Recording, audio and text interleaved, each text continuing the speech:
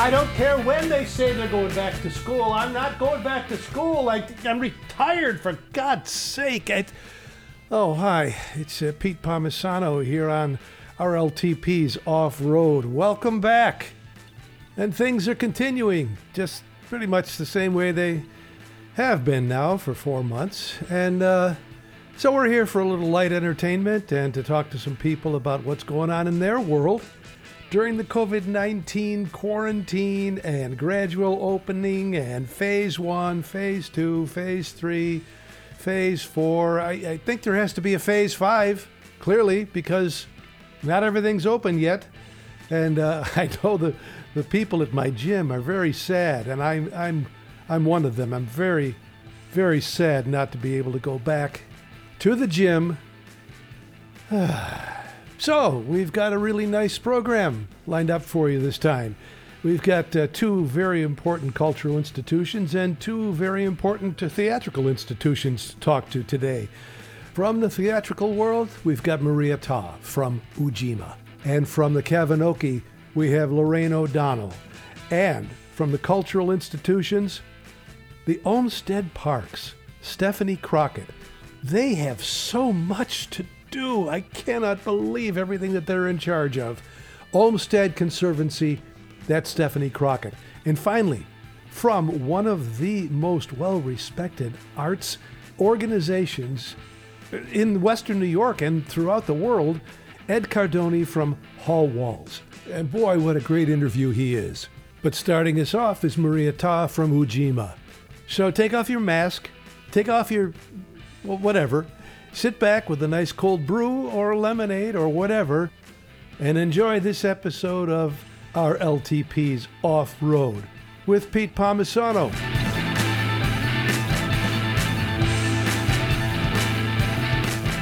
How are you? It's lovely to meet you. I'm good. Yeah, we're just kind of getting back into the swing of things, being back in the office again. So Yeah. Well, before we start, of course, I have to mention my dear friend Lorna, and my deepest condolences to everybody there at Ujima and everybody in her. Mm-hmm. I feel like everybody who worked with her was in her family, because that's the way she treated. Yeah, exactly. And that's how it's been for a lot of us for the last few months as we went through this together. It didn't really feel like work. It was a lot more familial based, being around people whom she loved, who loved her. So we were really surrounded by the community that Lorna helped create. And that was a beautiful experience for me. Yeah. What was it? 41 years or something like that was the... Correct. How long since she founded Ujima? Mm-hmm. 41 years. It's just an amazing legacy that will live on forever. Right. Exactly. I hope anyway. Mm-hmm. Well, how long have you been at the helm there? And are you officially, what is your official title now? My official title still remains the same. I'm still the program director. I've been at Ujima for coming up to 3 years, so not very long. But we recently changed to a flatter hierarchy where the executive director position has changed into a triad of 3 directors. So it's the program director, the managing director, the artistic director. So we're just 3 captains at the helm. So I've just remained being one of those captains. Oh, a flat hierarchy. Mm-hmm. Okay. I had not heard that term before, but I certainly understand the concept of it. Mm-hmm. And so, well, maybe you can just tell us briefly what's been going on aside from dear Lorna's health and so on, but what's been going on with Ujima? I know last year you moved into the new space on Plymouth and you've had some very successful productions there. Were you in production when the shutdown occurred? We were about a month out before we opened our next show, which was going to be Gospel at Colonus. So we had to halt rehearsals in March, but the plan is that our next production, whenever that is going to be, will be the Gospel at Colonus, since that was the last show that Lorna was directing. Mm-hmm. To honor her, we want to make sure that that's the very next show that the company puts on. Oh, yes, absolutely. Mm-hmm. Who else is in your little triumvirate there? So Margaret Smith just came on as our managing director. And obviously internally, we are working on the process of what it looks like to find a new artistic director. But that's a long-term process that we're not really worrying about right now. So as of right now, it's myself and Margaret Smith who are keeping the boat afloat. Mm-hmm. And when you shut down, I assume you had to leave the Plymouth Avenue site. Mm-hmm. And did you continue in any way to have to maintain that site? Was there anything that had to be done, or could you just leave, close the doors, and just walk away for a while? So we're pretty lucky. We're in a shared space. At School 77, we have Push Buffalo here as well as Piece of the City as tenants. On the commercial side of it, we also have the residents that live in the building. But most of the facility management is under Push. So we really just had to make sure that our spaces within the building were closed and locked up. Bob Ball, who is sort of our facilities manager, would often come in just to make sure things are running okay, that our systems are okay. But other than that, it's been pretty low maintenance while we're in the downtime. So have you been conducting meetings? Have you been, as everybody else has Zooming and discussing future plans and things of that nature? Have you tried to keep in communication with each other for a while? Yeah, definitely. We really haven't stopped. The only thing that has actually stopped for us during this time was the production work itself. Outside of that, company members have been meeting since the beginning of the pandemic. We've been meeting every Saturday via Zoom as a company to kind of discuss what kind of new things can the company do to stay relevant, to stay out in the public, to be responsive to our community. So we've come up with different programs like the Art That Heals project that we launched on social media, which really welcomed people to submit pieces of work that they're just using to heal themselves during this time, to remind artists that they can use their art to heal themselves and others, and giving them that space. We have kept up with our Dunbar project. We have to obviously pivot that from being an in-person class atmosphere with our teachers to Zoom classes. So that actually provided us a new opportunity to get closer to a lot of our students. We offered one-on-one mentoring sessions with each of our teaching artists. So some of the students have been meeting with the teachers weekly to work on their technical skills, work on what's on their mind, to create during this time. So that's been running ever since the pandemic hit as well. So we haven't stopped that. Yeah, I had a question about the Dunbar classes. Were they continuing? And you've already answered that. This is sort of an aside, but I'm just curious, what was the response? You know, when I did 2 shows at Ujima, it was, looking at you now, I believe it was before you were born. It was over at Theater Loft, in that very interesting space. How has been the response to your new space? Oh, people love it. They're like blown away by it. I, being at the theater all the time, tend to forget the magic that happens when people enter our space. We took about a year to build out the actual theater space proper. So getting the capital campaign started, making sure we had enough funds to do that complete build out. But once it was finished, and it's a beautiful black box that's kind of hidden in this school, most folks, when they have a difficult time finding us for the most part. They don't believe that there's a theater in this old school. But I have to remind them, you can just walk through the doors. I promise we'll be there. Once they're there, they're blown away. People love the space. They love the intimacy that it provides. I love it, but I tend to forget that I love it because I'm around it all the time. Yeah, I start to take it for granted. Take it for granted. What is your capacity there currently before any kind of COVID adjustments? Yeah, so it's a flex space, but once we have all of the seats on the floor, it's 156. So depending on what productions we do, we might take out the side seating, so it can range from 120 to 156 seats. And do you think that it provides you any advantages or disadvantages going forward? Some theaters have the seats built into the floor, like the Kavinoky, and other theaters have a very adaptable space. Yours, it sounds to me like it's very flexible. Do you think that would be an advantage for you going forward if, in fact, we have to, I hate to even think about it, but if we have to socially distance in the future, does it present disadvantages or advantages, do you think? Space provides some kind of advantage. I'm not sure how much of it. We have those bleacher styled seatings are kind of our main seating spaces. But once we push those back, the idea is we could possibly socially distance people right on the floor and create more of this a theater in the round kind of atmosphere, something like that. But the whole idea when Lorna originally proposed it is that the theater be as flexible as possible. So perhaps we might not be doing full-on productions where audience members are in the theater. We're looking at live streaming and what that looks like when we stream to other locations that allow people to socially distance. But having a flex space allows for other things to happen: smaller events, poetry readings, classes, community events. Anybody who wants or needs a space, we're lucky in that we have an actual physical space that other people could possibly utilize. And you mentioned that it's a shared building. Does that pose problems for you, or is that actually an advantage? Because with other people going in and out of the building, sometimes I wonder whether that's going to be a disadvantage, because you're sort of at the mercy of whatever procedures need to be followed in the building,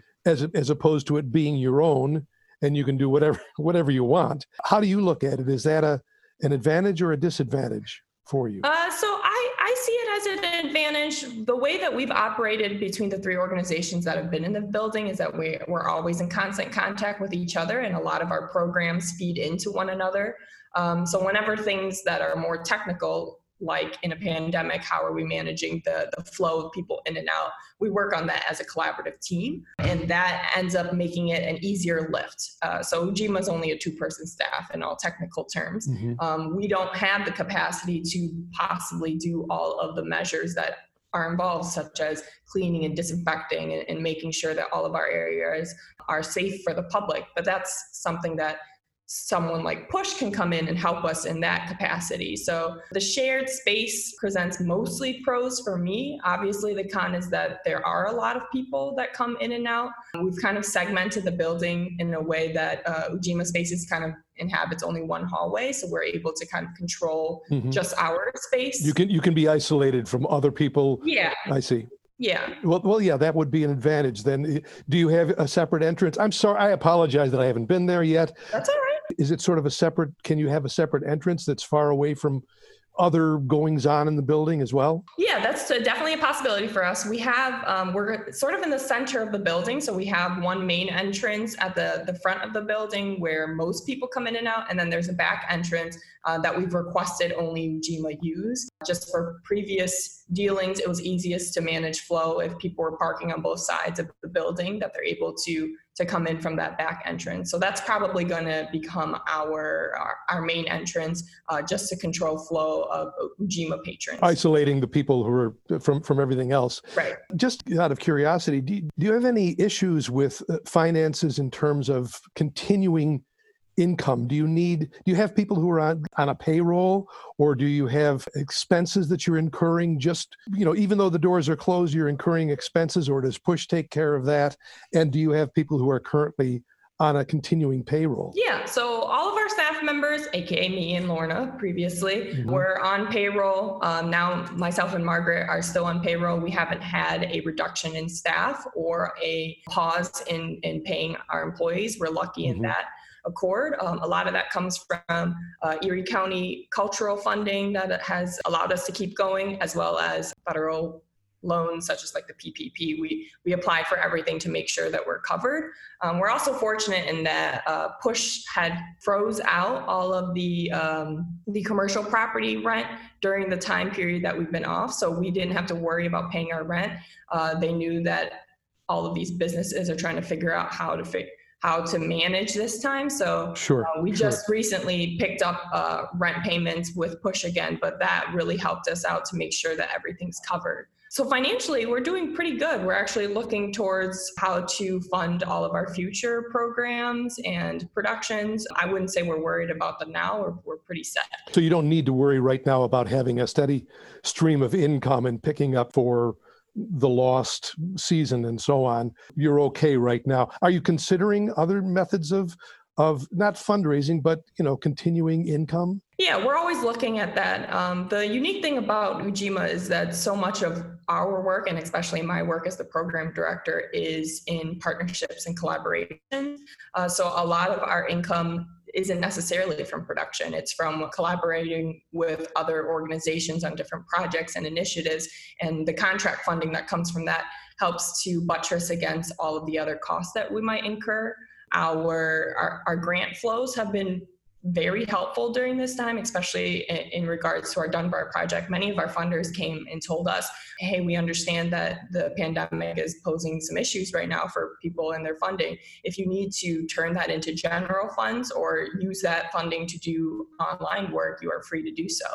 Oh, that's wonderful. Yeah, we really saw a major change in a lot of our funders and an initiative from them to support us in this time. So we haven't had much concern. Is there anything about your future plans that you've made a decision about? Or I'm sure, like many theaters, you have, well, there's contingency A, and then if not that, then B, and if not B, then C. Have you made any, official decisions yet, or are you still in the waiting mode like many people understandably are? Yeah, we're still much in the waiting camp. We know that we want to get back to doing production work, to welcoming audiences back, but not necessarily in the traditional sense of that word, or in ways that people have seen before. I'm really pushing our team to innovate in terms of what theater is and what it can become in this new future that we're looking ahead. Perhaps that's not in a traditional sense of going into a theater.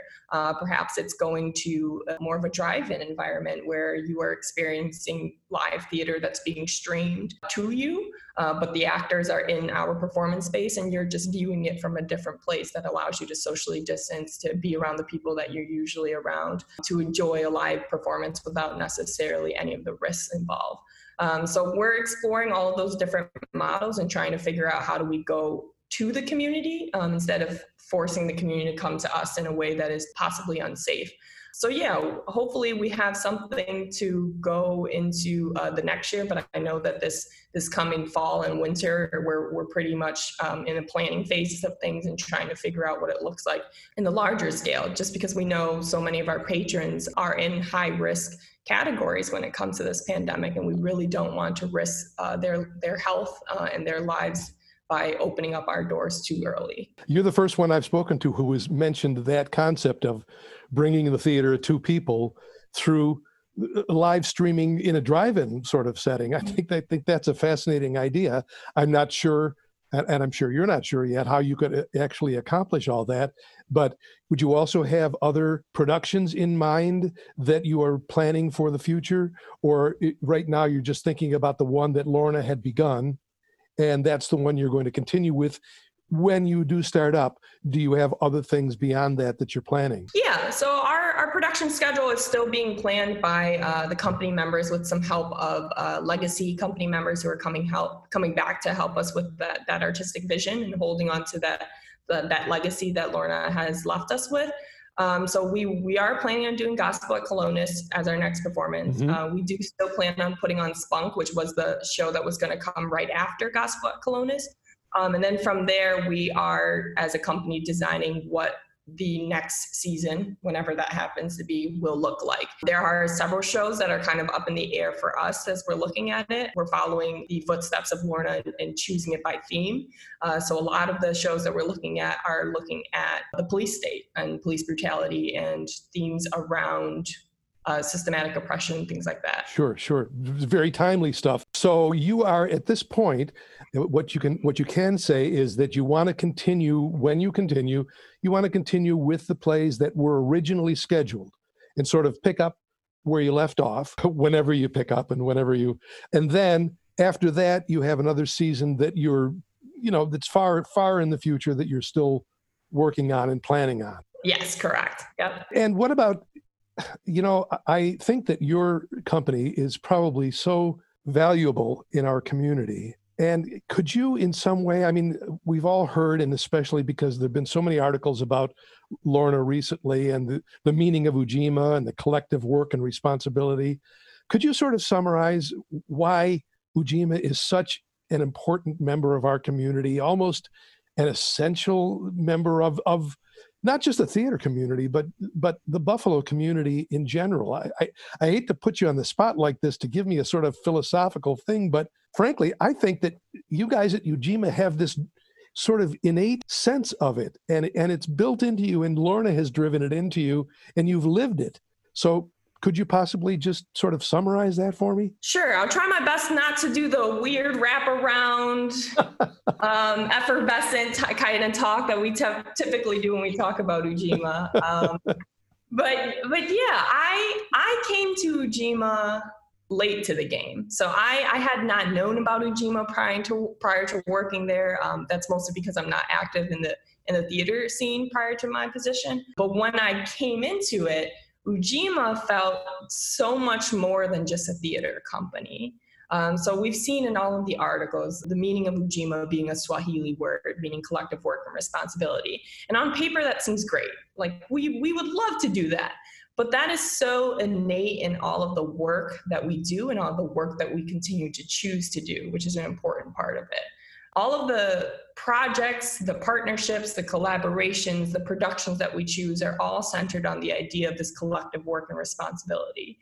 Sitting at Lorna's feet and learning from her and seeing how she works inside and outside of the theater, that is integral in how she conducts herself and what she produces into the world. For Buffalo, the theater that we do and the art that we try to give and allow people to experience and be a part of is to explore those facets, what it means to be a part of a community, what it means to be an integral part of that community. What are you giving and what are you taking out of it? For Buffalo especially, I don't see that very often in other spaces, in other theater spaces particularly. We are social justice oriented. We are always looking at the community. How do we build them? They are very much a part of us.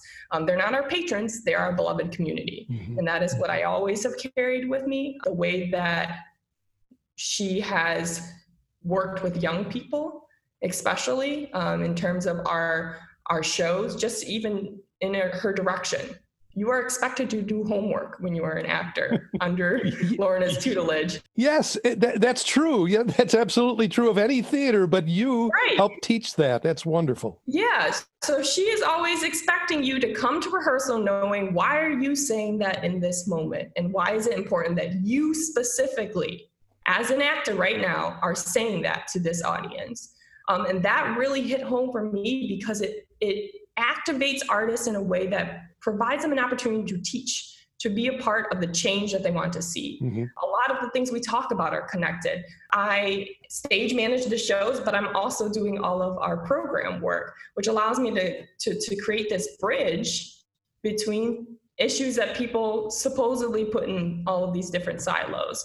I have loved my experience here. I hope that Ujima stays around forever. That's my goal, is to turn it into a world-class, internationally renowned theater that's located in Buffalo, because I love this town. But yeah, we are here to stay because the issues that we talk about and that we explore and that we invite people to look at are constant and they're evolving, and we evolve right with them. That's wonderful. Can I just ask, how did you get started in Ujima? Because, no offense, but you look extremely young. And I am. That's because I'm old. I don't mean it to be embarrassing or insulting, but how did you get connected to it to begin with? I should have asked you this at the beginning, but it just occurred to me now because you said how it influenced you, but how did you get involved to begin with? It was a bit of a fluke, actually. I had done theater in college. So I went to school at Canisius. So did I. There it is. Full circle. Graduated in 2016, and about a year later, my friend whom I had worked with at the Canisius College Little Theater called me up and said he was in a show at Ujima called Free Fred Brown, and that they were looking for a stage manager to see if I was interested. So we hadn't talked for a while since he graduated. I wanted to get back into theater after graduating, and I thought this was a good first step. Let's see how it goes. So I started off with stage managing that show, and Lorna fell in love with me and did everything in her power to keep me around. So after the show, she offered me a part-time position, which is all she could offer me, as an administrative assistant. And I took that as an opportunity to continue working in theater. And then from there, I became the company manager and then the program director about a year later. So it was a very, very fast rise, but anybody who has been in Lorna's orbit knows that she has a very keen eye for people and for the gifts that they have within themselves that we don't recognize until we're doing the work that she's placed us to do. So I'm beyond grateful for the ability to work with her in such a short period of time, but to learn an immense amount about what it means to truly be an artist. That's beautiful. I know exactly how you felt. First time I did a show at Ujima, you always felt like you were just part of the family. And it all radiated from her. And there was just something about the feeling in the room that was like a family, and you all worked hard together for each other, for yourself and for each other. But I was always so impressed with her, and I was so impressed with the whole company. I've kept you a little longer than I expected, but it's been a lot of fun talking to you, and I look forward to meeting you at some time in the future, face to face, hopefully over at 77 Plymouth. And I wish you a lot of luck, and I send a lot of love to the whole company. So thank you for being with me today, Maria. I really appreciate it. It was lovely talking to you. Thank you, Peter. You have a good day. You too. Bye-bye now. Bye-bye. That young lady, as a program director over at Ujima, has a lot on her plate. And speaking of a lot on your plate, Stephanie Crockett from the Olmsted Conservancy has a lot on her plate these days. So let's see what she has to say about it here on Off Road. Where is the office located? So in Delaware Park, it's the Parkside Lodge, and our offices are upstairs and downstairs. And it's mostly administration. Mm-hmm. And had you been forbidden to go in there for the past 3 or 4 months? We stayed away for probably 2 months, and then we started having myself and our CFO just come in every once in a while. And now that golf is approved, golf operates out of the building.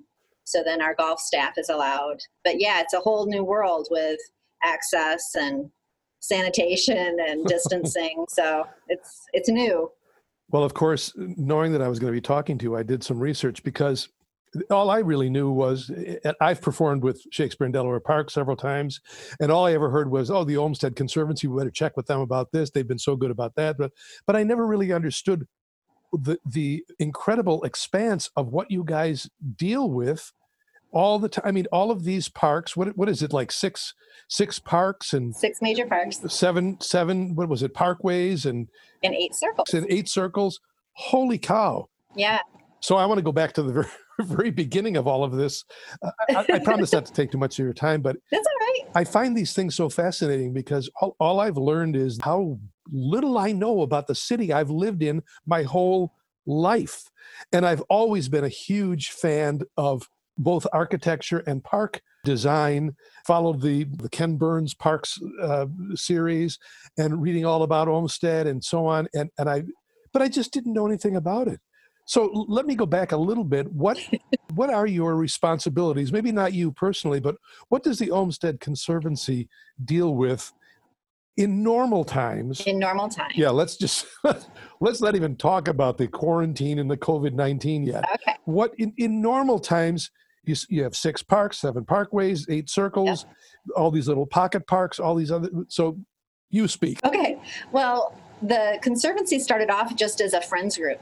We were just advocates for park protection and restoration.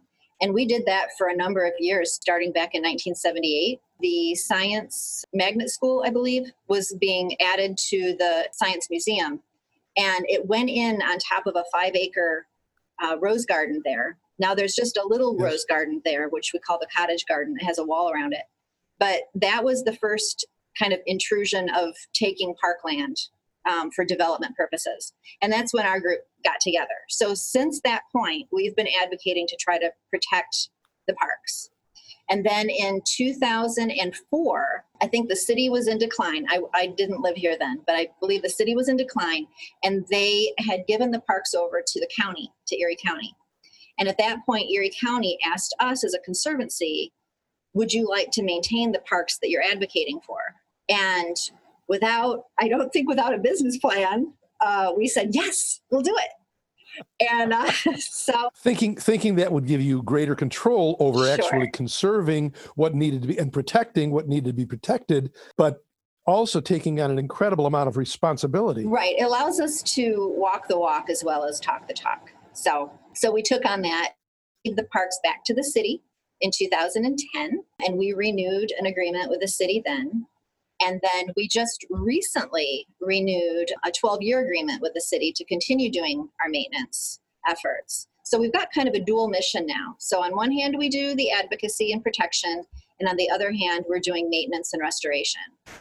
And that's what we do. I would say probably 60% of our job right now really is just maintaining the parks. It's hard to bring something new into the parks as a restoration unless we have that maintenance stability to be able to sustain it.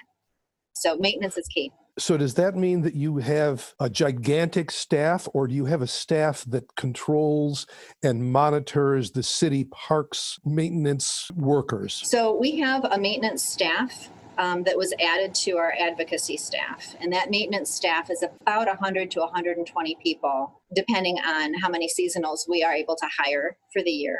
Park season for us runs April 1st to about November 1st.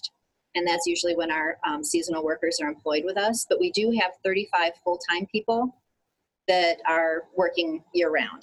So it's supplemented. And then we have 7 city parks workers that are assigned to work with us, which is great. Mm-hmm. So the city helps us as well with providing 7 people. And it really is a labor of love. We work hand in hand with the city, but we are not in charge of any other city parks besides the Olmsted Historic Parks. So the city still has another 160 or so parks that they take care of beyond about the 25 that we're taking care of. I see. And when you talk about conserving and preserving, what is you must have like a Bible, something that you aspire to, some kind of a we do. Frederick Law Olmsted rule book that you follow and say, no, those don't go there because that's not the way Fred would have done it. Yep. Or something of that nature. So we have what we call our master plan, and we update it every 5 years. We just went through that update last year, actually, and we're implementing the 5-year priorities now. So, but we try to stay relevant. One of the questions we continue to ask ourselves in our advocacy and preservation protection is, yes, we want to keep the historical integrity of the parks intact, but then we also have to consider what's happening out there in the world and what would Fred do today, right? So we're always asking ourselves, what would Mr. Olmsted do today? And, there are philosophies out there that Mr. Olmsted, I've said it before, he would be on rollerblades right now. He would be, enjoying the parks. So we understand that there's going to be modern amenities or updates that are needed. So we try to incorporate them as best as possible without interfering too much with the historical integrity of the parks. I forget this now, but I know I've read it and I know I saw it in the Parks documentary. He designed Central Park in New York City before Buffalo's. Yes. And then he decided that rather than having a central location, he would have all of these separate locations and they would be connected with these parkways. Yes. And the parkways would connect really one park to the next. And I've seen the map and of course, some of the parkways. I'm old enough to remember Humboldt Parkway. Yes. And I remember the beautiful tree-lined Humboldt Parkway.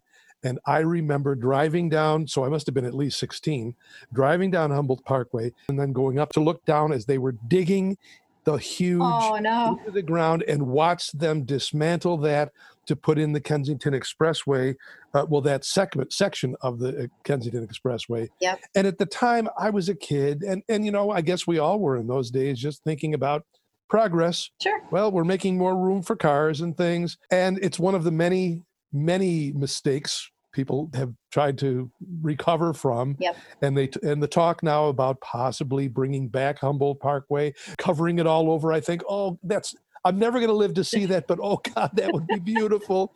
To turn the whole thing into a tunnel and put I just remember that beautiful median with all of the trees and everything.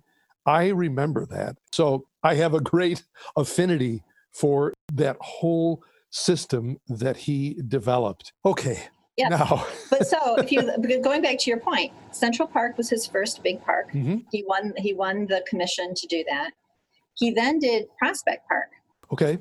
In Prospect Park, he introduced kind of an oval circle into that park, which was like his first experiment with these circles. Okay.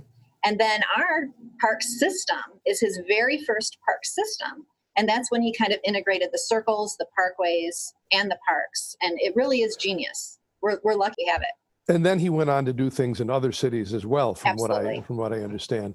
Yes. All right. Well, that's a great history lesson and a great refresher for me, because I've also forgotten as much as I remember. Well, Stephanie, here's what I'd like to ask you then. So Sure. when the COVID-19, when the quarantine hit and all of that, you were sort of between sessions. You said your season runs from, what were the dates again? April 1st. April 1st. So this was a good month or so, maybe a few weeks less than that ahead of time. When you did get back into the season for yourselves, what were you expected to do to sort of cooperate with this quarantine decision? What did you have to do? Well, the first notice that we were first worried that the parks could close. That was the first worry. And then when we were deemed as essential workers and that the parks would stay open, which I think was very smart. Yes. Then we went into just a full-blown mode of bring back as many people as we possibly can. And because there were options like the PPP program, yes, we were able to bring back more people sooner, which was fantastic. We didn't have to stagger like we usually do. So we got ramped up. But the crazy thing is, with all the PPE, the personal protection equipment, yes, that has been just a little bit interesting because we're outdoors. Our folks try to keep a mask on them at all times to kind of just pull it up if we are getting too close to other people. But I don't think we realized fully the increase in density and use that we were going to see. Within the first couple of weeks, we, just by visual, we saw about 40% more people in the parks within the first 2 weeks. And that prompted the city to close ring roads in South Park and Delaware Park, just for the spacing ability. I remember that, so yes. Those were some additional adjustments that had to take place. And then we were constantly putting out signage about passive activity, keeping distance. And then it was decided that because there are so many activities in the parks which actually create contact, we had the playgrounds, we had the basketball courts, we had the tennis courts, we had all of these amenities that were shut down initially. And then we've slowly been releasing them back to the public as we can. So it's been, at first it was just huge density issues, and I can't tell you just the trash issues. Sure. Because people were afraid to touch receptacles, so they're just dropping it on the ground. It was just insanity because you're requiring another human being to pick it up and put it in the, it's just thoughtless.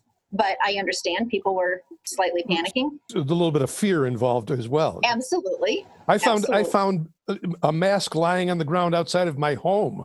So I can I can imagine, and I live in the suburbs. So anyway, I'm sorry, continue. No, but so there was an adjustment period to just the amount of people and the amount of density, the amount of trash, and then just the amount of calls that we were fielding from people wondering if the parks were open or closed, what areas were open or closed. We worked with the city on doing a trails program where we talked about, you don't just have to walk Ring Road in Delaware Park. We've got 6 parks, 7 parkways, and 8 circles. There's a lot more you can explore in the parks. And so we worked with them to put together some trails mapping to help kind of fan people out a bit better.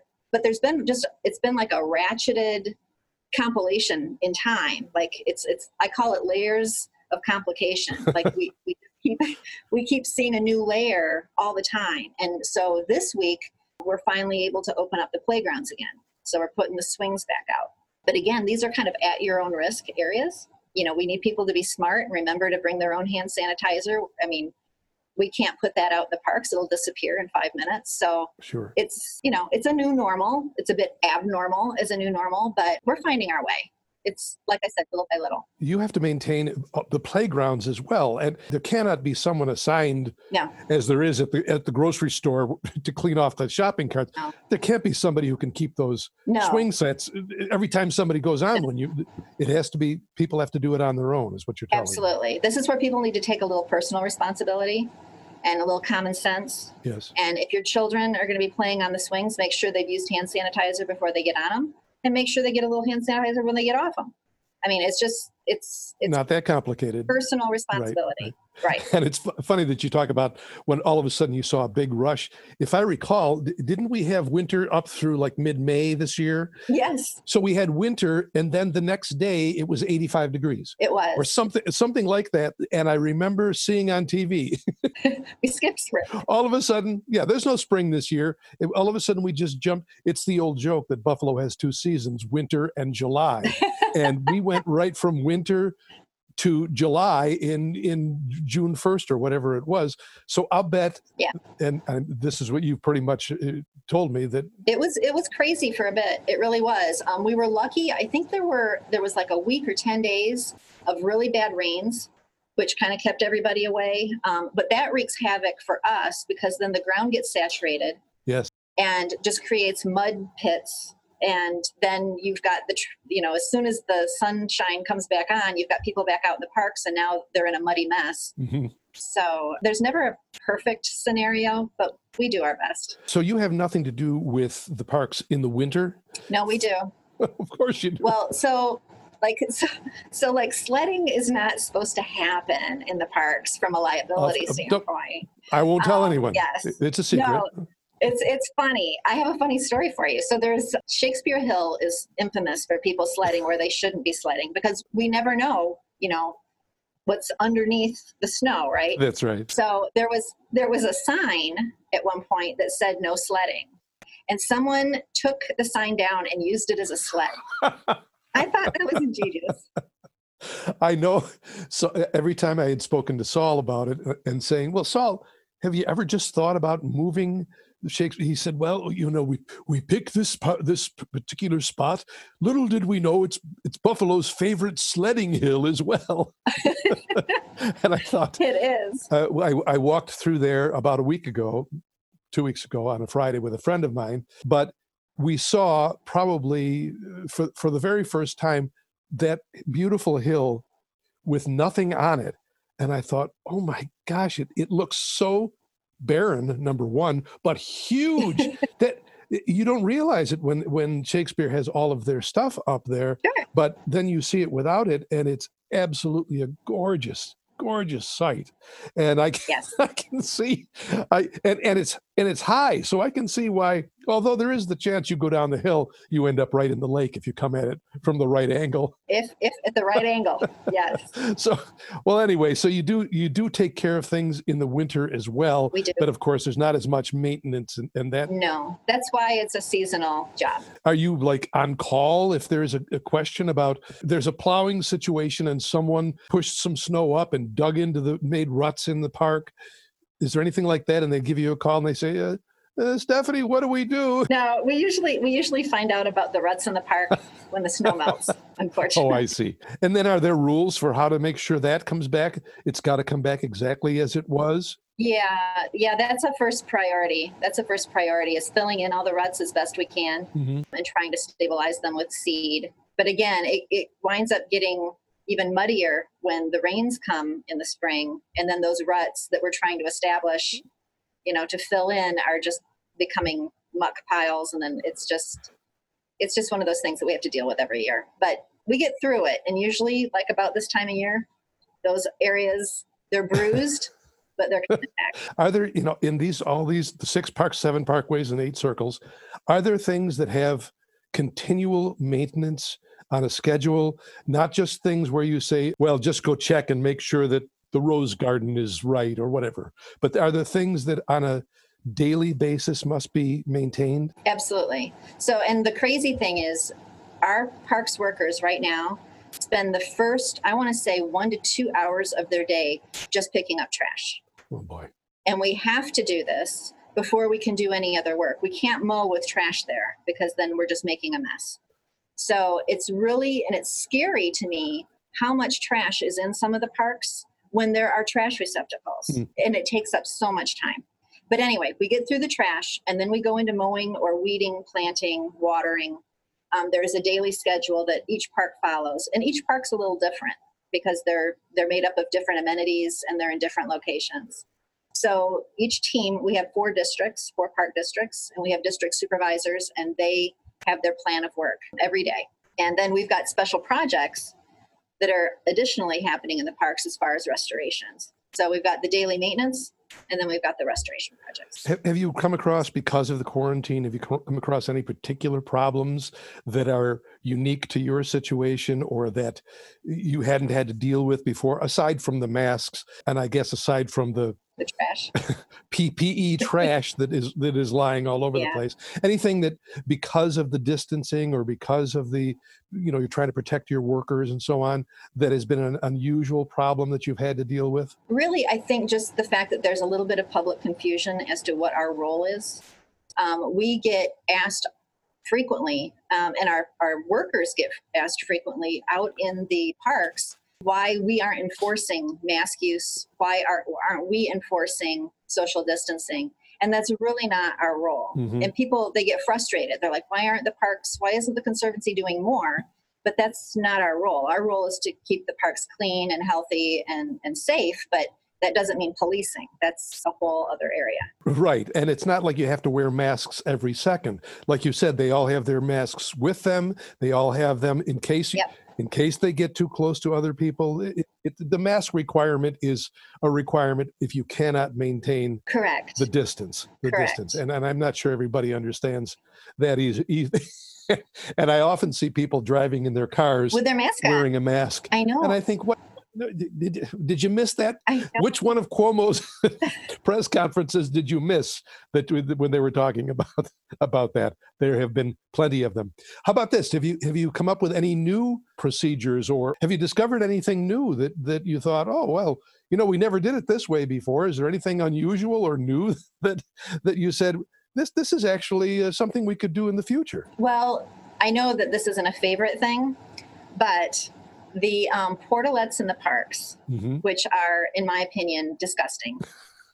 All of those were removed because who wants to be using a public toilet in a COVID situation? Oof. So all of the plastic toilets mm-hmm. were removed out of the parks, which I was grateful for, because we have facilities. We have brick and mortar facilities that serve as bathrooms. Unfortunately, all of those have been closed as well. So we're in a dilemma between the plastic yucky toilets and the brick and mortar toilets. We have put a few of the plastic ones out, but again, it's crazy to think how you can keep them clean in between each use. That's not, again, we're not janitors, we're parks workers. And you can't assign somebody to stand outside of them and say, oh, you're going in here. Here's some. I know. It's just kind of crazy. Again, personal responsibility. We need people to do that. We do have the units being serviced as far as the dumping and removal on a more regular basis. But we're waiting for when the time comes we can open up the public buildings again to have people use the indoor brick and mortar restrooms. I see. We're going to have to come up with a plan for how we will keep those clean as well. And that's what we're working on right now, is once the buildings get reopened to the public, how do we do that in a safe manner? And what's holding up that approval? Really just the plan for personnel and how are we going to come up with a maintenance schedule that seems reasonable and that the city, these are city buildings. Mm-hmm. So the city has to feel comfortable with whatever plan is put in place. So we're working together to try to come up with something. But right now it sounds like those public buildings won't be opened for the whole season. Wow. So is that something that when you say it's the city, it's the government, is it the city making the decision? Yes. The city has to make the decision of when they think they can make them safe enough? Well, it's interesting. I think in some of the state parks, they do have their brick and mortar bathrooms working. And I think at the county, they may as well. But the city has been holding off. They've got a lot of facilities, and that's going to require personnel and resources to be able to maintain them. So right now, it's kind of just one of those challenges, like where are we going to come up with the extra personnel and the resources? So right now they're closed. And I know that once they get the plan in place, we'll slowly start to reopen them.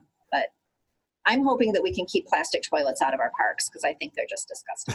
But that's me. Well, I have some news for you. You're not alone. It is not just your opinion. It is a shared opinion. Even when I'm attending Shakespeare in Delaware Park, It's, can I hold it just for a 3 hour performance? Can I hold it? And I just had a whole bottle of wine, and it's Yeah. and sometimes you just say, all right, I just hold your nose and close your mouth and just and run away. Speaking of which, do they have this hand sanitizer little stations outside of those plastic things? They now do. So a lot of the plastic toilets will have a hand sanitizer station inside the unit. Yes. So you can at least do that, You can which is good. at least do that. At least do that. Well, Stephanie, I just in closing here, I appreciate all of your time. Sure. But I would like you to tell all of us why what you do, why the Olmsted Conservancy is so important to this city. And you're not convincing me, because I'm already convinced. In my mind, you are an essential part of the city, part of Western New York, whether you were deemed so by the quarantine or not. What makes the Olmsted Conservancy an essential part of Western New York living? Well, we're in a very unique partnership with the city. And as partners, we are really focused on protecting these valuable green assets, which I think through this COVID situation, people are realizing are more valuable than ever before. They are the lungs of the city. So here we're taking care of half of the city's park acreage.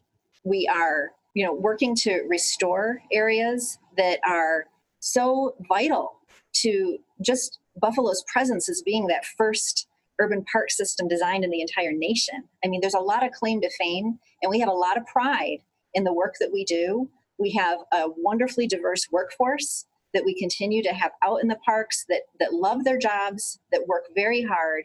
It's a labor of love that we have going on for our parks. And really, they are the front yards and backyards to so many neighborhoods and so many diverse and culturally rich areas within the city. I mean, we're just very fortunate. And to have a caretaker such as a conservancy, which is going out and raising private dollars to pay for public parks, it just means that we can do our job that more better. And we're serving a greater community. I should have asked you this before, but do you know, or have you heard horror stories about parks in other cities where the designer's original intent was destroyed, or look what they did to this park, look what they did to this natural beauty? Because I feel like without a conservancy, there would be elements of, I don't even want to say government, maybe the private sector, who might say, here's a nice chunk of land. Sure. We don't really. Exactly. And there are probably horror stories from all over the country, maybe even all over the world, where natural beauty is constantly being, sure, if not destroyed, then altered. Absolutely. And that's one of the reasons that we started off as an advocacy group, is we want to protect these assets. Buffalo will never get these assets back again if they're taken. It's been years since the taking of Humboldt Parkway. Who knows if we'll ever get that back, right? It's a massive loss. And when you think of, if we right now had the ability for people to walk from Delaware Park to MLK Park, which is exactly what that parkway did, think of just that wonderful connection that is completely severed, and all of those homes and families that have suffered from that loss. That whole neighborhood was transformed. Absolutely. It was a beautiful neighborhood, and it became an expressway. Yeah. Absolutely. And who wants that for their front yard? So that's why we exist. We advocate, but then we also maintain what we advocate for. And so we believe it's a hand-in-hand relationship with the community. We appreciate anyone that supports us, because it's going to the greater good. And the parks are free, but yet free is expensive. So, but that's the role we play. Do you have fundraising events? We do. How do people, if people are interested, how do they support the Olmsted Conservancy? Well, anyone can give online, as people are learning to do, but we do have 2 fundraisers a year. We know that everybody's got charitable dollars that are going to go in multiple places, but so we concentrate on bookending the park season. So we have a luncheon that we do in the spring, and we have a gala that we do in the fall. And that's about it for the fundraising, other than just little crazy things that we do now and then with like flamingos and stuff. But I saw the flamingos. They're very, very cute, and a lot of kids were on them. You. They were very, very fun. Thank you. Do you still plan to have the event in the fall? So yeah, that event is August 28th this year, and we're doing it virtually. We're going to have our gala. It's, we were very successful in having a virtual luncheon. We met our fundraising goals, so we believe that we can do it again for the gala. And if people want to be involved in that, if I, for example, I've been to your website, it's a lovely website, but if people want to be involved in that fundraising event in August, the 21st, you said? 28th. 28th, I'm sorry. How do you get involved in that? How would you sign up, register for that? Yep, there's a link on the website which will take you to information about the gala itself. And then there's a contact person on our staff, Sarah Larkin, who's our events coordinator, and they can contact her and find out how to get involved as well. And then we have also been cleared by the city to start offering our volunteer groups again, up to 10 people in volunteer groups. So that's happening again with people being able to come out and help in the parks. So that's how people can get involved. It's vital and it's important. Well, I cannot stress enough. Just as important as saving all of the beautiful buildings in town, all of the beautiful architecture in town, just as important is saving all of these outdoor spaces. We consider ourselves the curb appeal of Buffalo. That sounds very reasonable to me. I think, Stephanie, thank you so much for joining us today. Thank you, Peter. I appreciate hearing your story of how the COVID-19 has affected.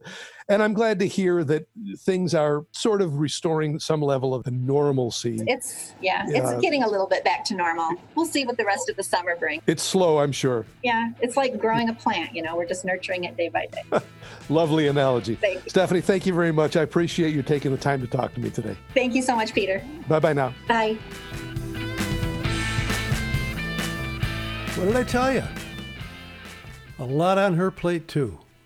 And speaking of plates, that reminds me of serving up another episode of Mystery Guest. Messages from the Bunker. I've decided to share with the listeners one thing that surprised me and one thing that might surprise them about my COVID pandemic lockdown experience. The thing that surprised me is that I over-socialized, especially early on. I was on Zoom multiple times a day for meetings and reunions and gatherings. I don't even like to socialize that much in real life. And so I would wake up with terrible Zoom hangovers, literally feeling like a garbage can in the morning. So I had to kind of squash that. The thing that might surprise others is that I never ordered takeout. I did order a couple of mystery boxes from Lake Effect Ice Cream to share with friends, but I never ordered food from a restaurant to be delivered or picked up during the pandemic, and for that, I am very proud of myself.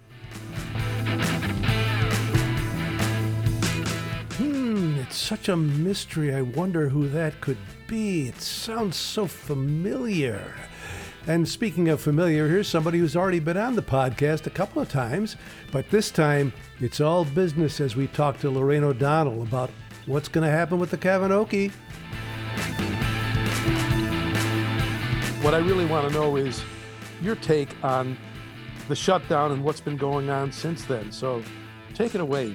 Oh, well, what's been going on here? Well, it was, as you say, the demise of Indecent. Like every other theater in town that was running was shocking. And it was almost like I was numb for the first month after that happened, trying to figure everything out. And of course, first month I had a full staff. And then after that, everyone was furloughed except for myself.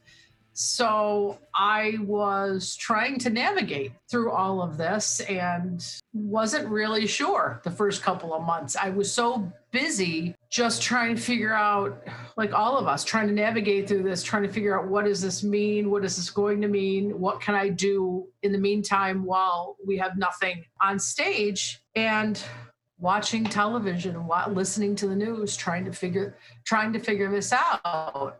Looking at it now, for the first couple of months, I don't think it even dawned on me how long this could go. I was numb to it. And you had the set still up for Indecent, And you actually told the cast, we actually thought there was a chance we could come back in July. That's what I was hoping. I was really hoping that, because at that point, that was 4 months away, right? So we thought if we all do what we're supposed to do, it might be a possibility. And here we are, and we all know that that's not a possibility. So unfortunately for Indecent, because we ended up doing almost half of the run, that's not something that we bring back next year. We're going to have to wait a few years to bring that back. But I do fully intend on bringing that back. It was such a special show, and I'm so proud of our production. And there were 2 people I know very well who saw the production on Broadway and saw our production and said that our production brought a warmth and a heart to the piece that they did not necessarily feel on Broadway. So especially that show being interrupted, I felt, as I know the cast and crew did, just felt robbed. And I know you felt that way too, Peter. We all did. It was I don't want to get into it. I think you've said it all perfectly, but I felt lucky that we had the opportunity to have people see it. And enough said about that. So what's been going on at the Cavs since then? I know you had the seats replaced, or you were going to have the seats replaced. You're the only one there right now, I assume, except for maybe college maintenance and so on. What else is going? Is there anybody else working there right now? Well, it's just maintenance and a few other people that have to be there every once in a while. But for safety reasons, there's no one at D'Youville right now. What's interesting about the remodel is, we've been doing the Take a Seat campaign. The seats in the theater and the carpeting, we're 40 years old this year. The seats and carpeting were 40 years old this year. And so about 2 years ago, we started this Take a Seat program where we just really, really needed to get new seats. And so we sold quite a few. We were very happy with that. And then NYSCA came in, New York State Regional Development Council, right, came in and gave us a matching grant for the rest of the amount that we needed. So automatically, all of a sudden, we had all the money we needed, at least for this part. And so we ended up taking all the old seats out and gave them to another rising theater company, so they'll live on, and ripped out all the carpeting. And it kind of worked out when Cuomo let all the construction begin again. That's when we started bringing the painters in. Now, originally the theater was not supposed to be painted, but D'Youville, in their wisdom, said, well, this would be stupid for us to not update the paint if we're going to update the carpeting and the seats. And so when construction was approved and other things were approved, we were able to get some local people in there, local painters who are doing a wonderful job, put them back to work. I won't go into detail except to say that it's not just a repaint of the same colors. It's a totally new color scheme. Wow. And it's gorgeous. I'm in there. I have to work with contractors and designers and things like that. So I'm in there about once a week. And the transformation is unbelievable. They're also doing things that I never noticed before, like they're adding little pieces of trim that maybe they forgot 40 years ago. These little nitpicky things that, as you know, in the theater, we're always trying to play catch up. I never had time to even notice. No. But the attention to detail is unbelievable. All new lighting. The patrons are going to be in a state of shock when they walk in.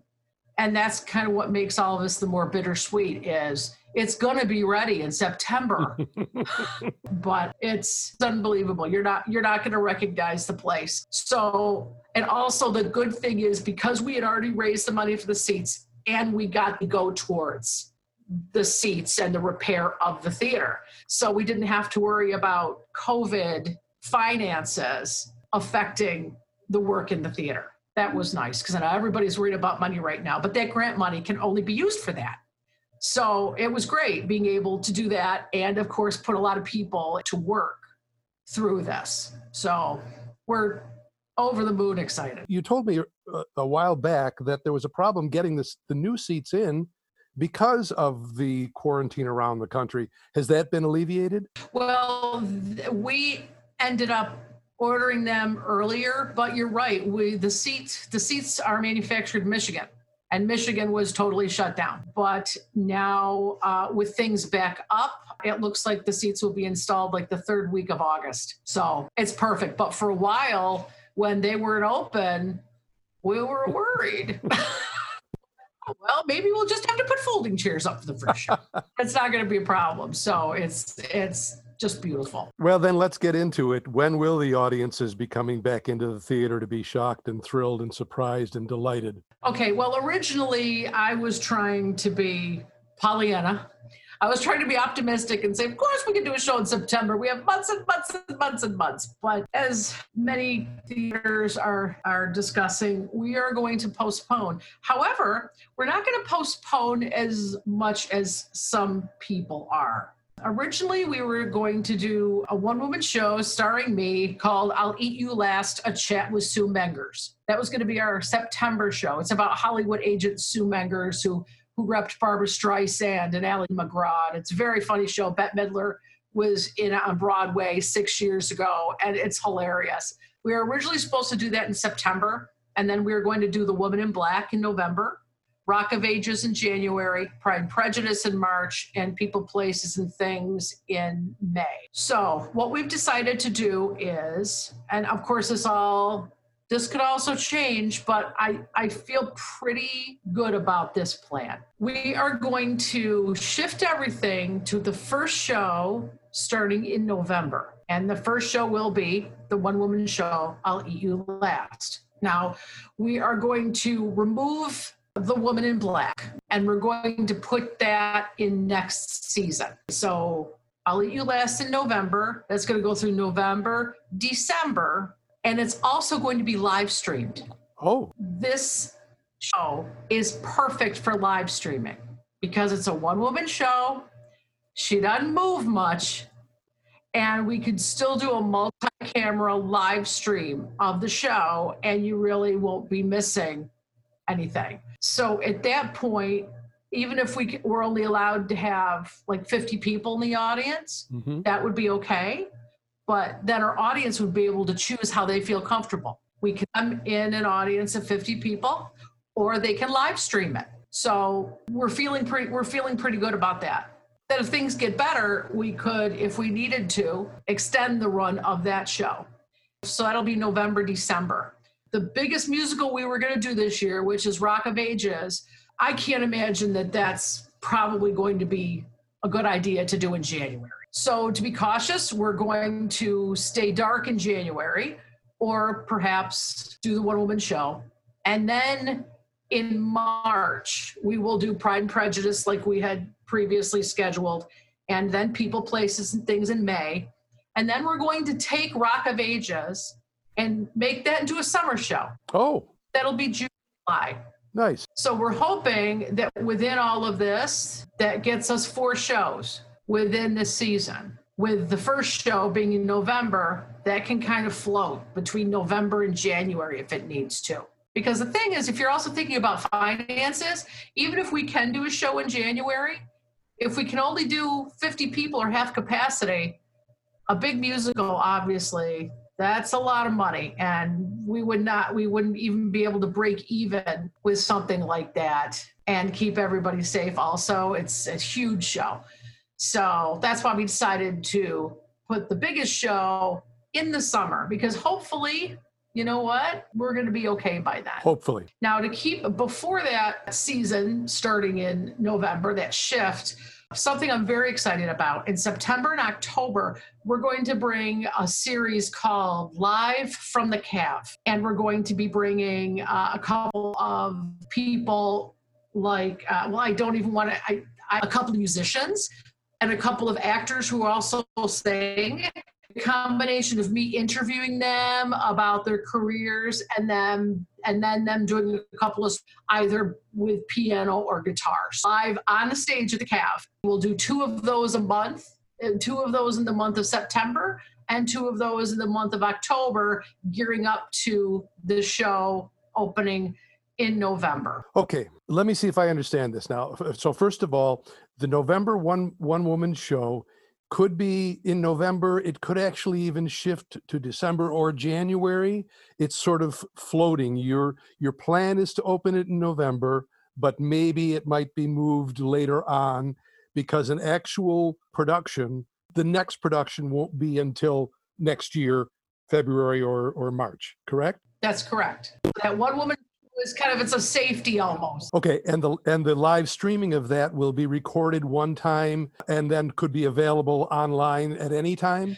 We're still working out those deals with the royalty company, but I know it will be streaming at some point. So there will be choices for our patrons if they don't feel comfortable being in a theater yet. And that's okay. So with the people sitting within the theater, we will be adhering to the guidelines no matter what.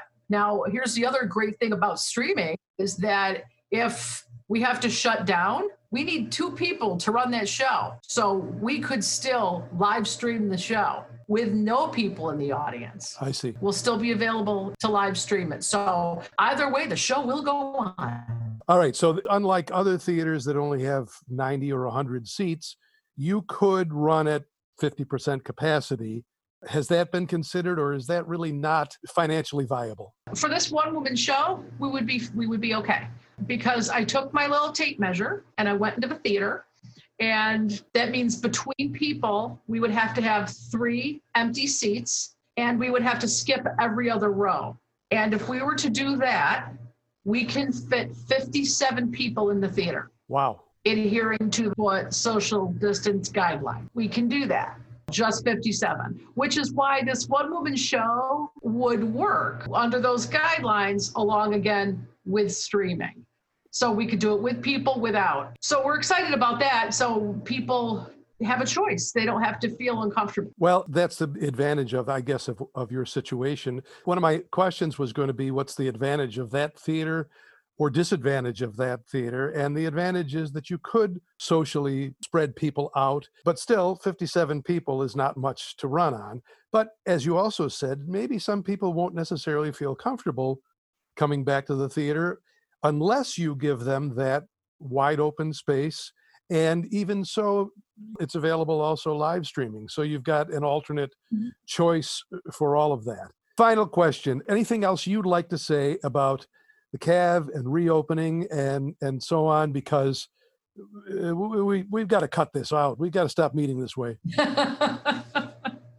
Well, I know a lot of people right now are worried about our friends who are artists and working, and I do. I worry about our actors and our stage managers and our costumers and everyone who's out of work right now. But I truly do believe that when we're able to get back in a theater, it's going to be bigger than it's ever been. I think if there's a good side to all of this, it's the fact that people, I think, now recognize how important the arts are and how important live art is. I agree with you. I think there's going to be a roar, a cheer from the audience when, well, frankly, from that moment when you walk out to greet everybody. When the CAV opens fully and you walk out and welcome the audience back, you're probably going to get a standing ovation, because it's just going to be the excitement, the thrill of it, of being back together again, will be overwhelming. We can do streaming for days, we can film projects, and I really appreciate artists and theaters trying to continue their work, on Zoom, on the Zoom platform, live streaming through other medium. But there's nothing like being in an audience of a theater, the lights go down, and they come up, and you're sitting next to people you love, and you're sitting next to people that you don't even know, and you have this collective experience, this feeling that you can't get from a screen. It has to be there. You have to be there. It has to be live. It's a moment that you can't get any other way but in a live theater with actors and other people around experiencing what you experience at the same time. It's kind of like church, and it's like church for a lot of us. Very nice. Listen, Lorraine, thanks so much for talking about it today. Okay. I appreciate it. This is going to go out Monday, the 20th. So will that be okay to reveal all of these things? Oh yeah, that's in 11 days. Yeah. Yeah, I don't want to beat your public announcement to anything. It's not like I'm trying to get an exclusive here. I just want to make sure that you haven't revealed anything. No, that'll be perfect because this is gonna be figured out and announced for next week. So probably by the end of next week. So that timing will be perfect. Great. Listen, Lorraine, have a wonderful day. Thanks. Say hi to Deck for me. I will. Enjoy your vacation. Thank you. I'm jealous, but all my love. I'll talk to you soon. You, honey. Thanks. Bye-bye. Bye-bye. So there you have it. That's what's going on at the Kavinoky this season. Maybe. As with all the other theaters, there's a lot of contingencies and a lot of what-ifs. And now here's Ed Cardoni from Hall Walls. I love this interview. I hardly had to talk at all. How did things go with you during the quarantine? I assume you shut everything down and had to leave the building. Yes. Was anybody still there? No. So the shutdown came for us in a very tough week. We had an artist in residence, John Oswald, an artist and a musician, a composer from Toronto. And he was one of our 3 artists in residence that we can bring with a grant from the National Endowment for the Arts for a project called Hall Walls Artists in Residence Project, or HARP. And we've been doing that for almost 25 years. So it's an ongoing multidisciplinary project. And I came up with this idea called HARP, Hall Walls Artists in Residence Project. And each curator, we have several curators, each curating a different program, would get to select an artist they wanted to work with on this residency and all work together on the grant and all be part of the grant. And then we were funded right away the first time we applied for this. And we applied through a category there called multidisciplinary presenting. And they've been funding us most years ever since. Jumping back to that week in March, John Oswald was in town from Toronto. He was both working with our staff to install the installation, Right. which was supposed to open on March 13th. And on March 12th, he had created and was staging a huge choral and organ performance that was taking advantage of the fact that that the big space that we frequently use for music also has been totally closed. Yes. Asbury Hall, taking advantage of that space and sort of taking inspiration from that space, he created this piece for a choir. Oh boy! Which was a combination of an established choir from Toronto called the Element Choir, and local singers. Sure. And this organist who's originally from North America, but he is living in Berlin. We flew him from Berlin for the show.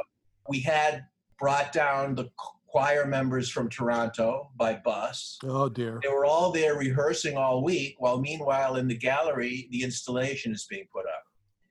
And then midweek, we get the word that they're telling people you're going to have to, at least after this weekend, you're going to have to close down everything, right? Of course. But we will have the gallery open, and the gallery is open now. Yes. And the reason that we can do that is we're now in phase 4, and low-density art venues can open as long as they have a plan in place for limited numbers of people at any given time, mask wearing for all visitors as well as the staff who greets them, all the surfaces sanitized, and 6 feet of physical distancing. So we're able to do that for our regular gallery hours, which are 11 a.m. to 6 p.m. Tuesday through Friday, and then 11 a.m. to 2 p.m. on Saturday.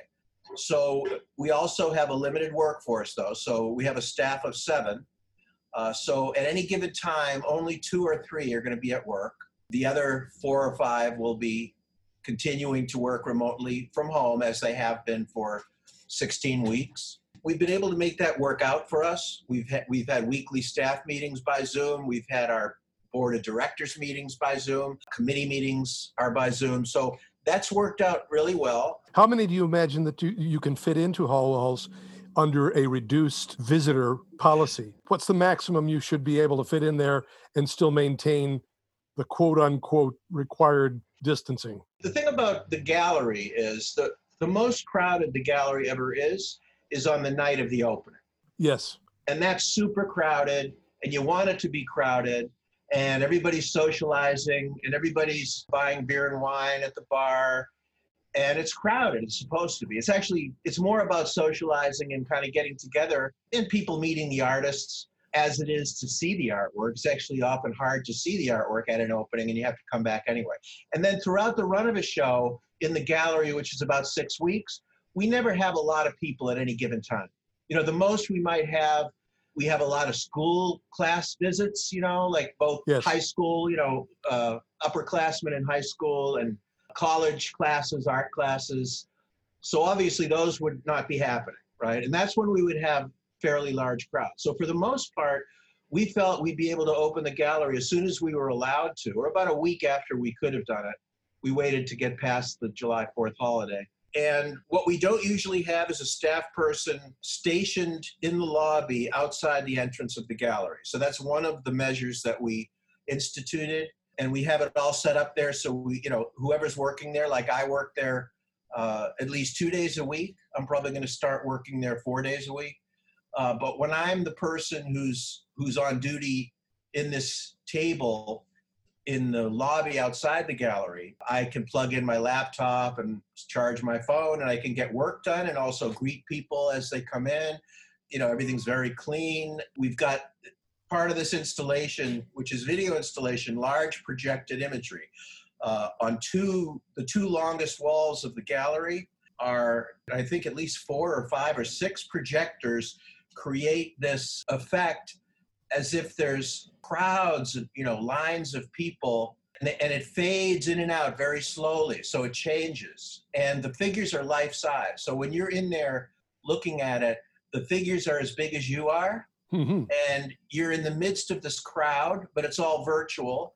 And in fact, when the artist took these photos, they were all done one at a time in his studio. So then he put them together as a composite. So it's actually a virtual grouping of what were originally individual portraits that the artist shot in his photo studio. Well, that's amazing. Great soundtrack that he created, because he's an experimental musician and sound artist as well.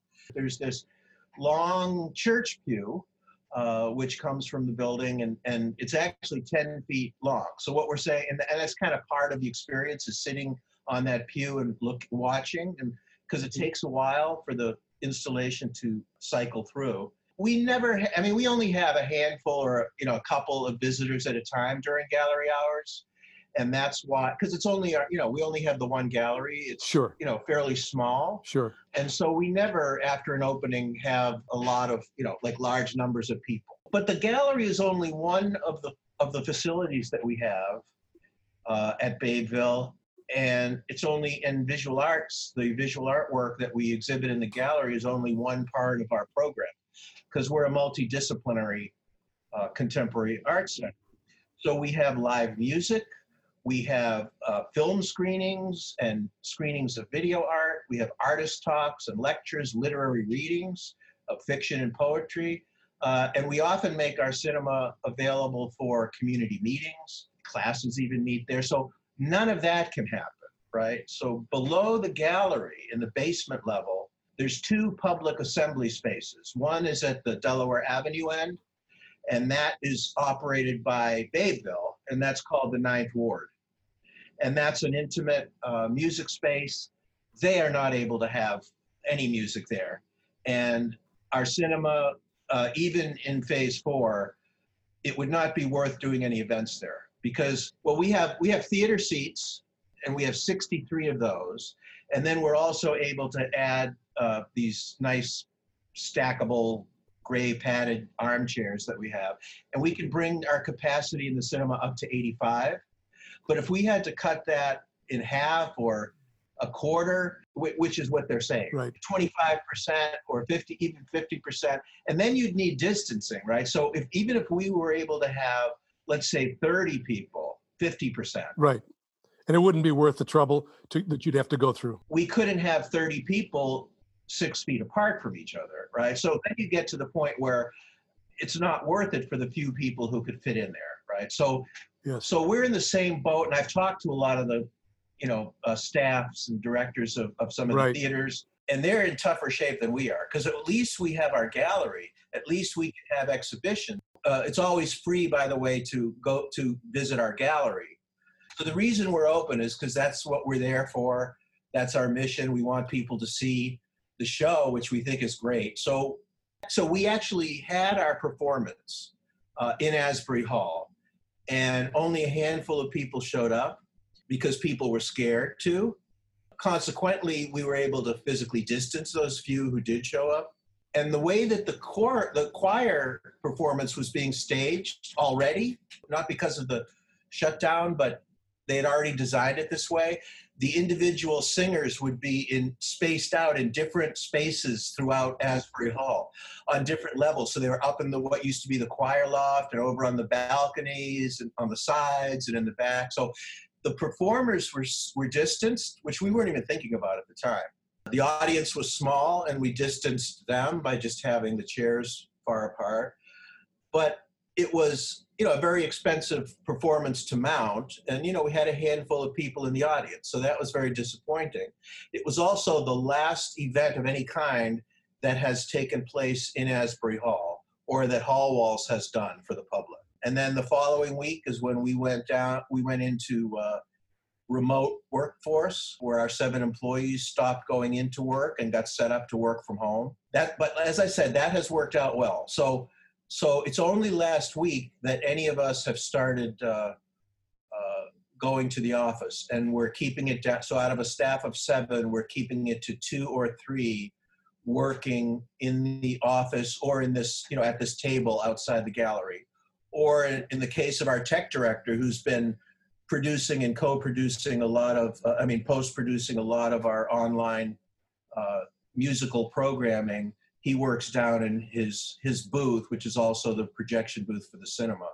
So let's say if we have 3 people, one is at the front greeting visitors to the gallery, one is in the regular office behind the gallery, and one is down in the basement working in the booth on production of virtual programming.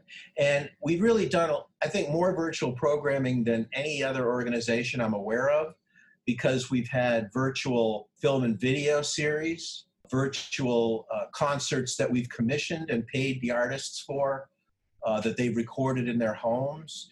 Also, other concerts that are taken from our archives of concerts that we call the Sonic Vault. There's one of those every week. Yes. We have, our curator, our gallery curator, started right away, early on, started a series of what he calls socially distant studio visits, where he connects via Zoom with artists who have exhibited at Hall Walls over the years, which means that they're from Buffalo, they're from all over the country, Canada, international, and he's able to check in with them and ask them. It's sort of like what you're doing with me as a director of an organization. He's checking with them, like, how are you dealing with being an artist who has to work at home, live at home, Yes. be quarantined, maybe with your families. So we had just begun this new collaboration with a big grant from the Cullen Foundation, who I know also supports Road Less Traveled.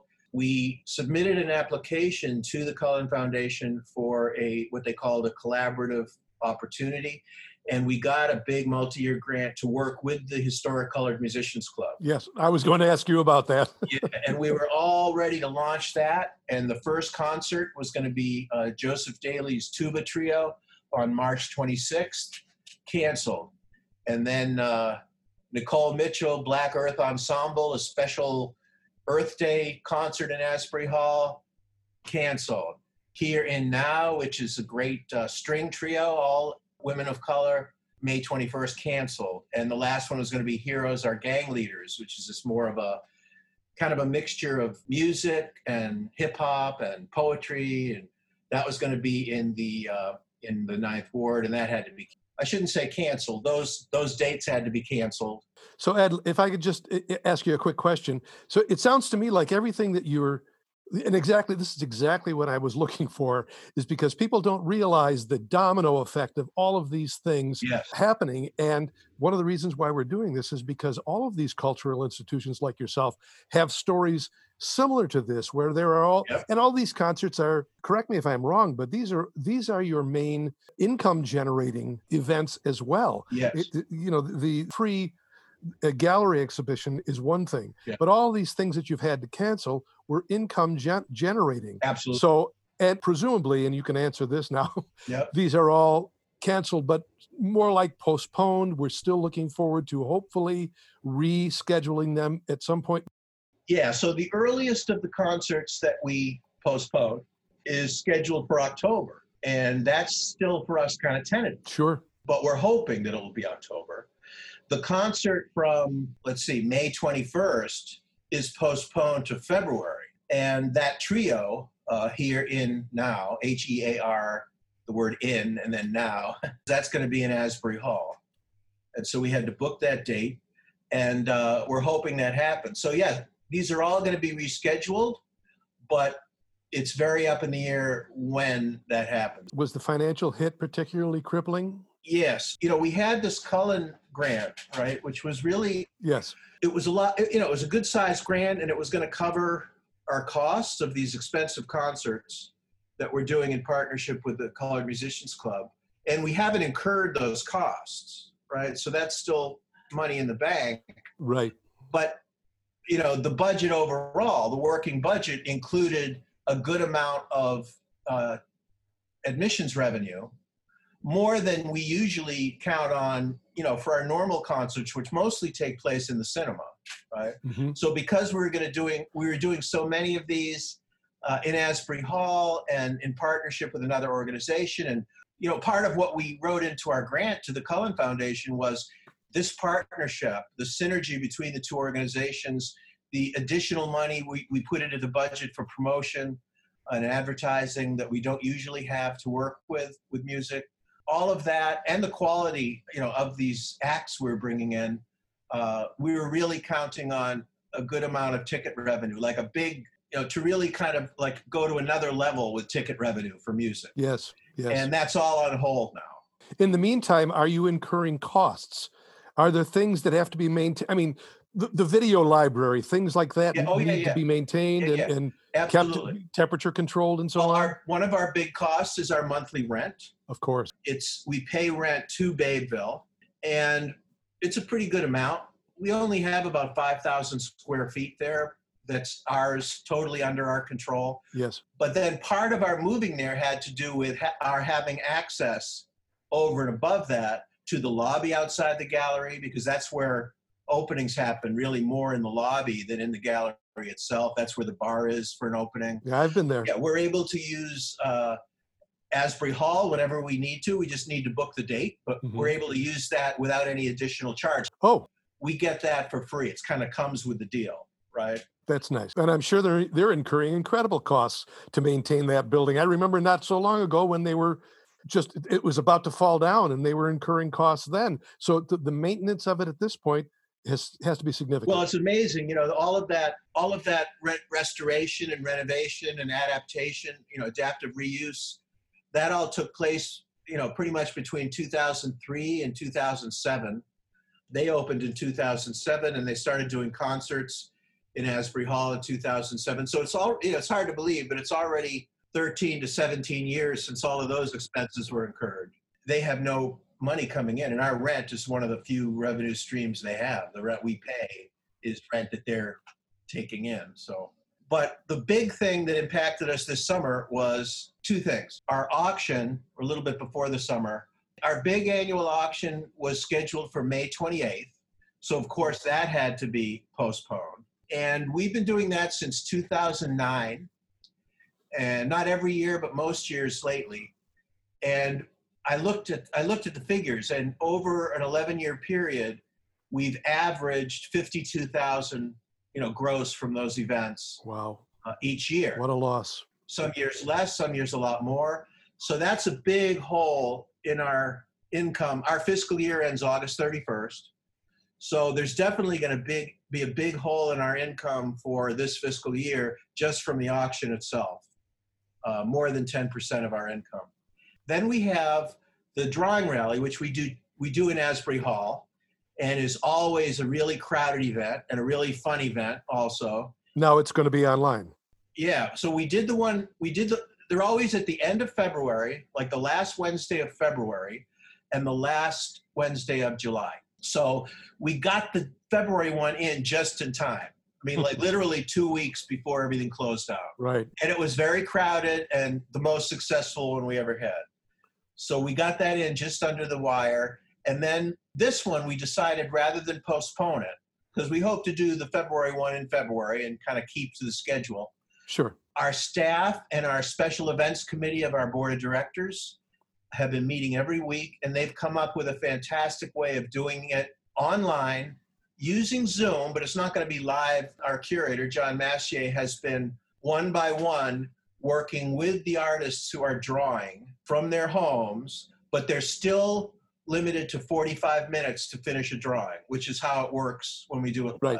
Right. And they're recording it, and then they're producing the drawings, which are real. Those are not virtual. And then we're going to launch that online.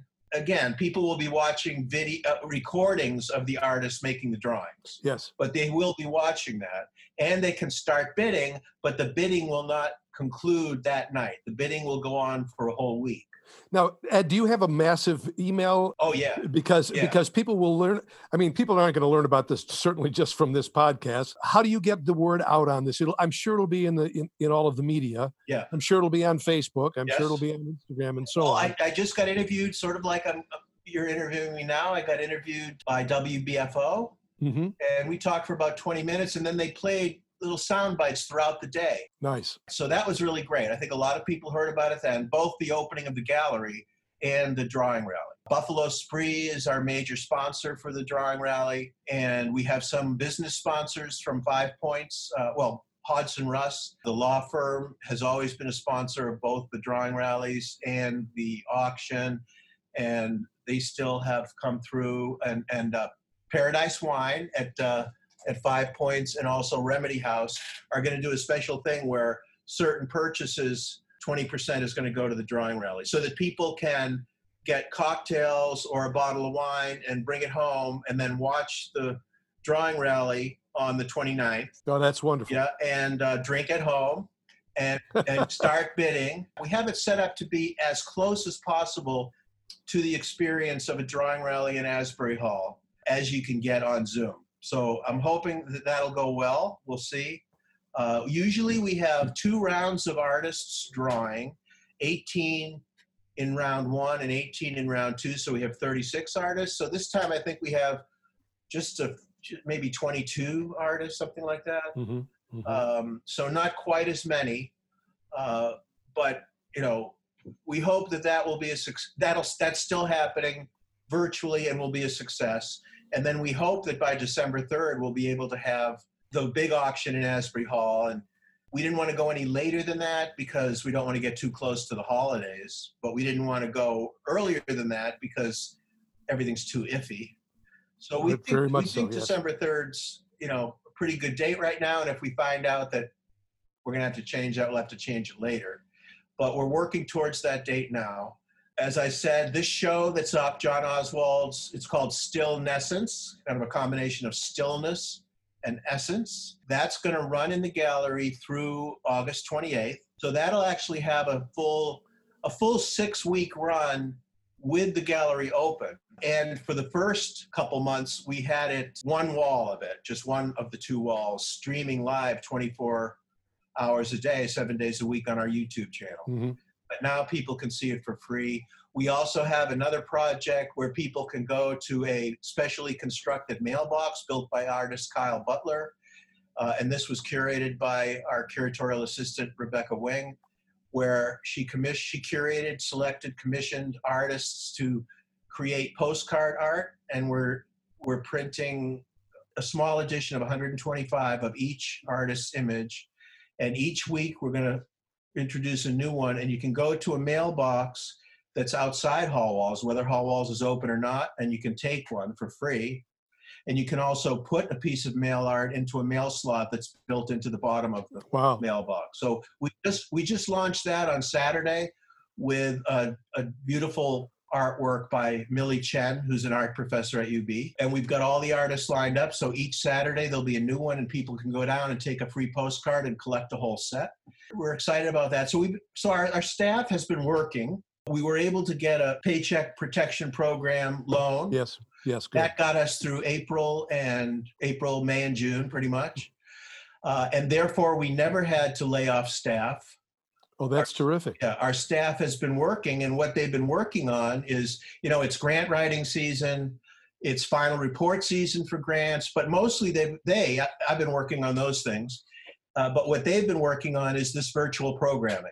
And I think I'm very proud of them because I think they've shown a lot of ingenuity, and they've been very inventive and creative, which is what you want, always for the staff of an arts organization to be, and they are.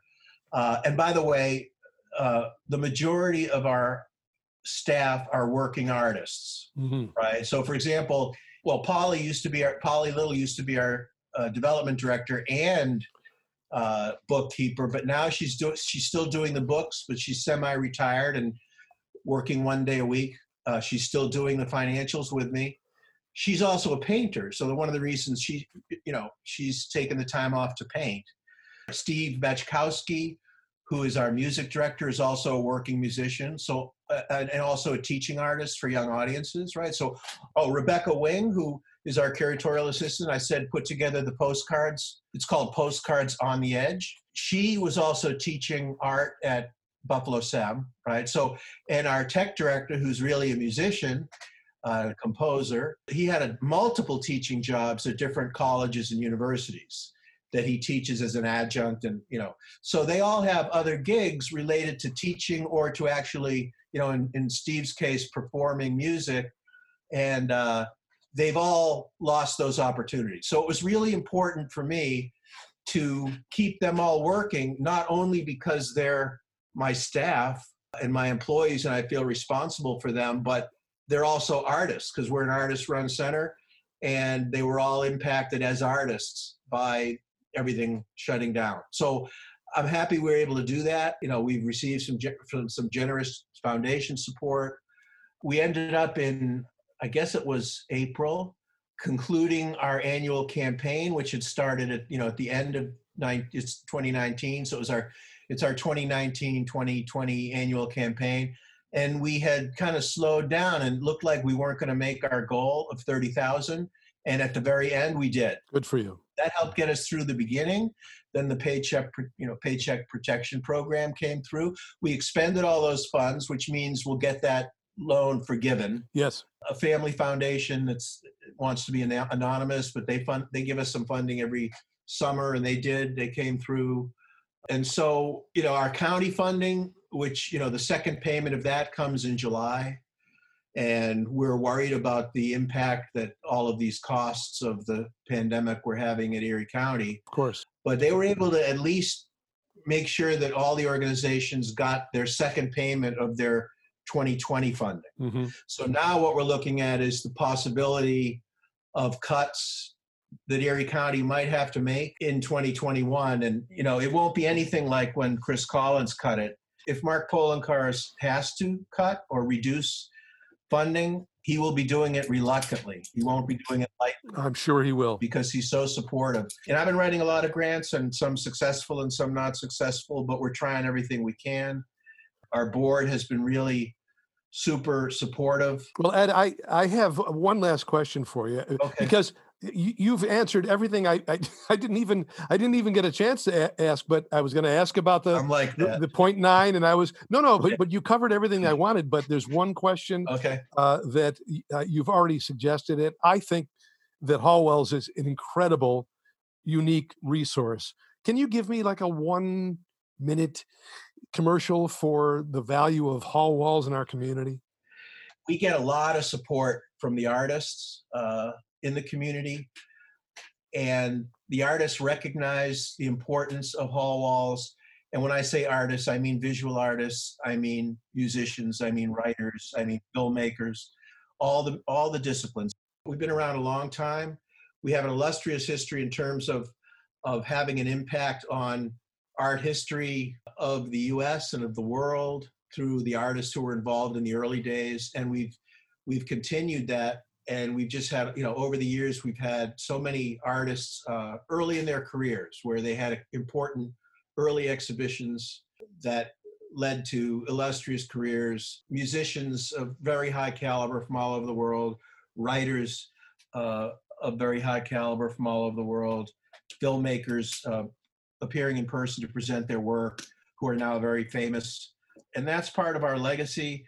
But, now in the present, we're really here for the artists, the young artists who are doing amazing work here now. I think this is, I think there was kind of a golden age in the 70s when Hall Walls started and Just Buffalo Literary Center started, SEPA, and UB had the creative associates, and Art Park had a lot of amazing programming. And I think we're in another golden age right now where we actually have artists and musicians and writers who are, they come here to go to art school and then they don't leave. Many times they stay. And we have great new young faculty members in the art departments of the colleges and universities. All of them are impacted now, obviously. Sure. But Hall Walls, I think, is an important institution for artists. That's recognized by them. And that's why they're so generous with, participating in the drawing rally, donating work to the auction, doing these postcards. We're paying them a small stipend for doing the postcards.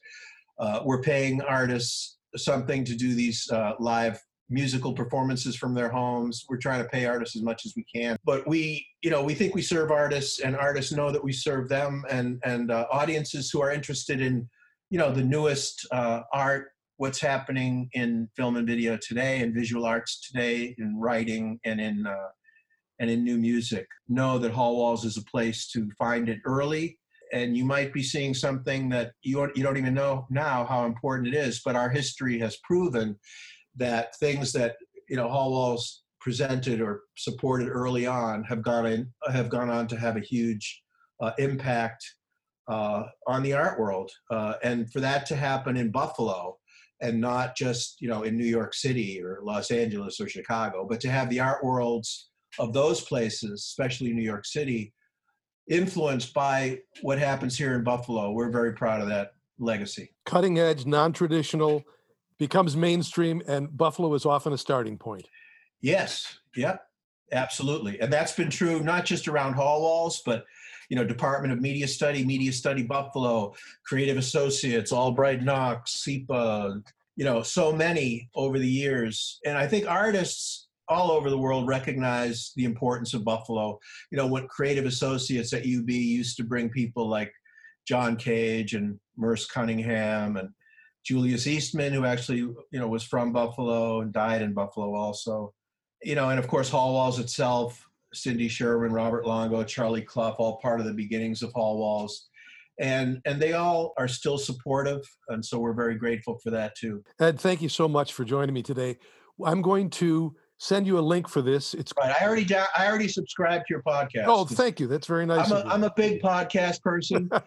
I usually subscribe just using the podcast app on my iPhone. So do I. So you're already on there. Well, just in case you want to pass it on to anybody.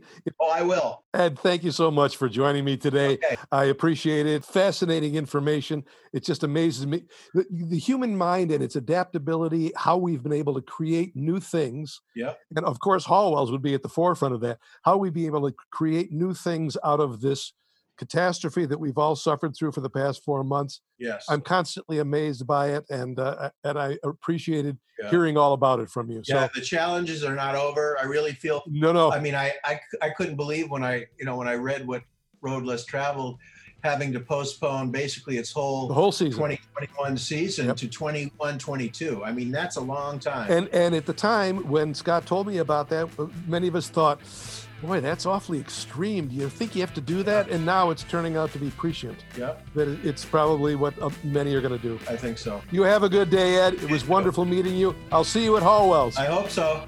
Thanks. Take care. Bye-bye. Bye-bye now.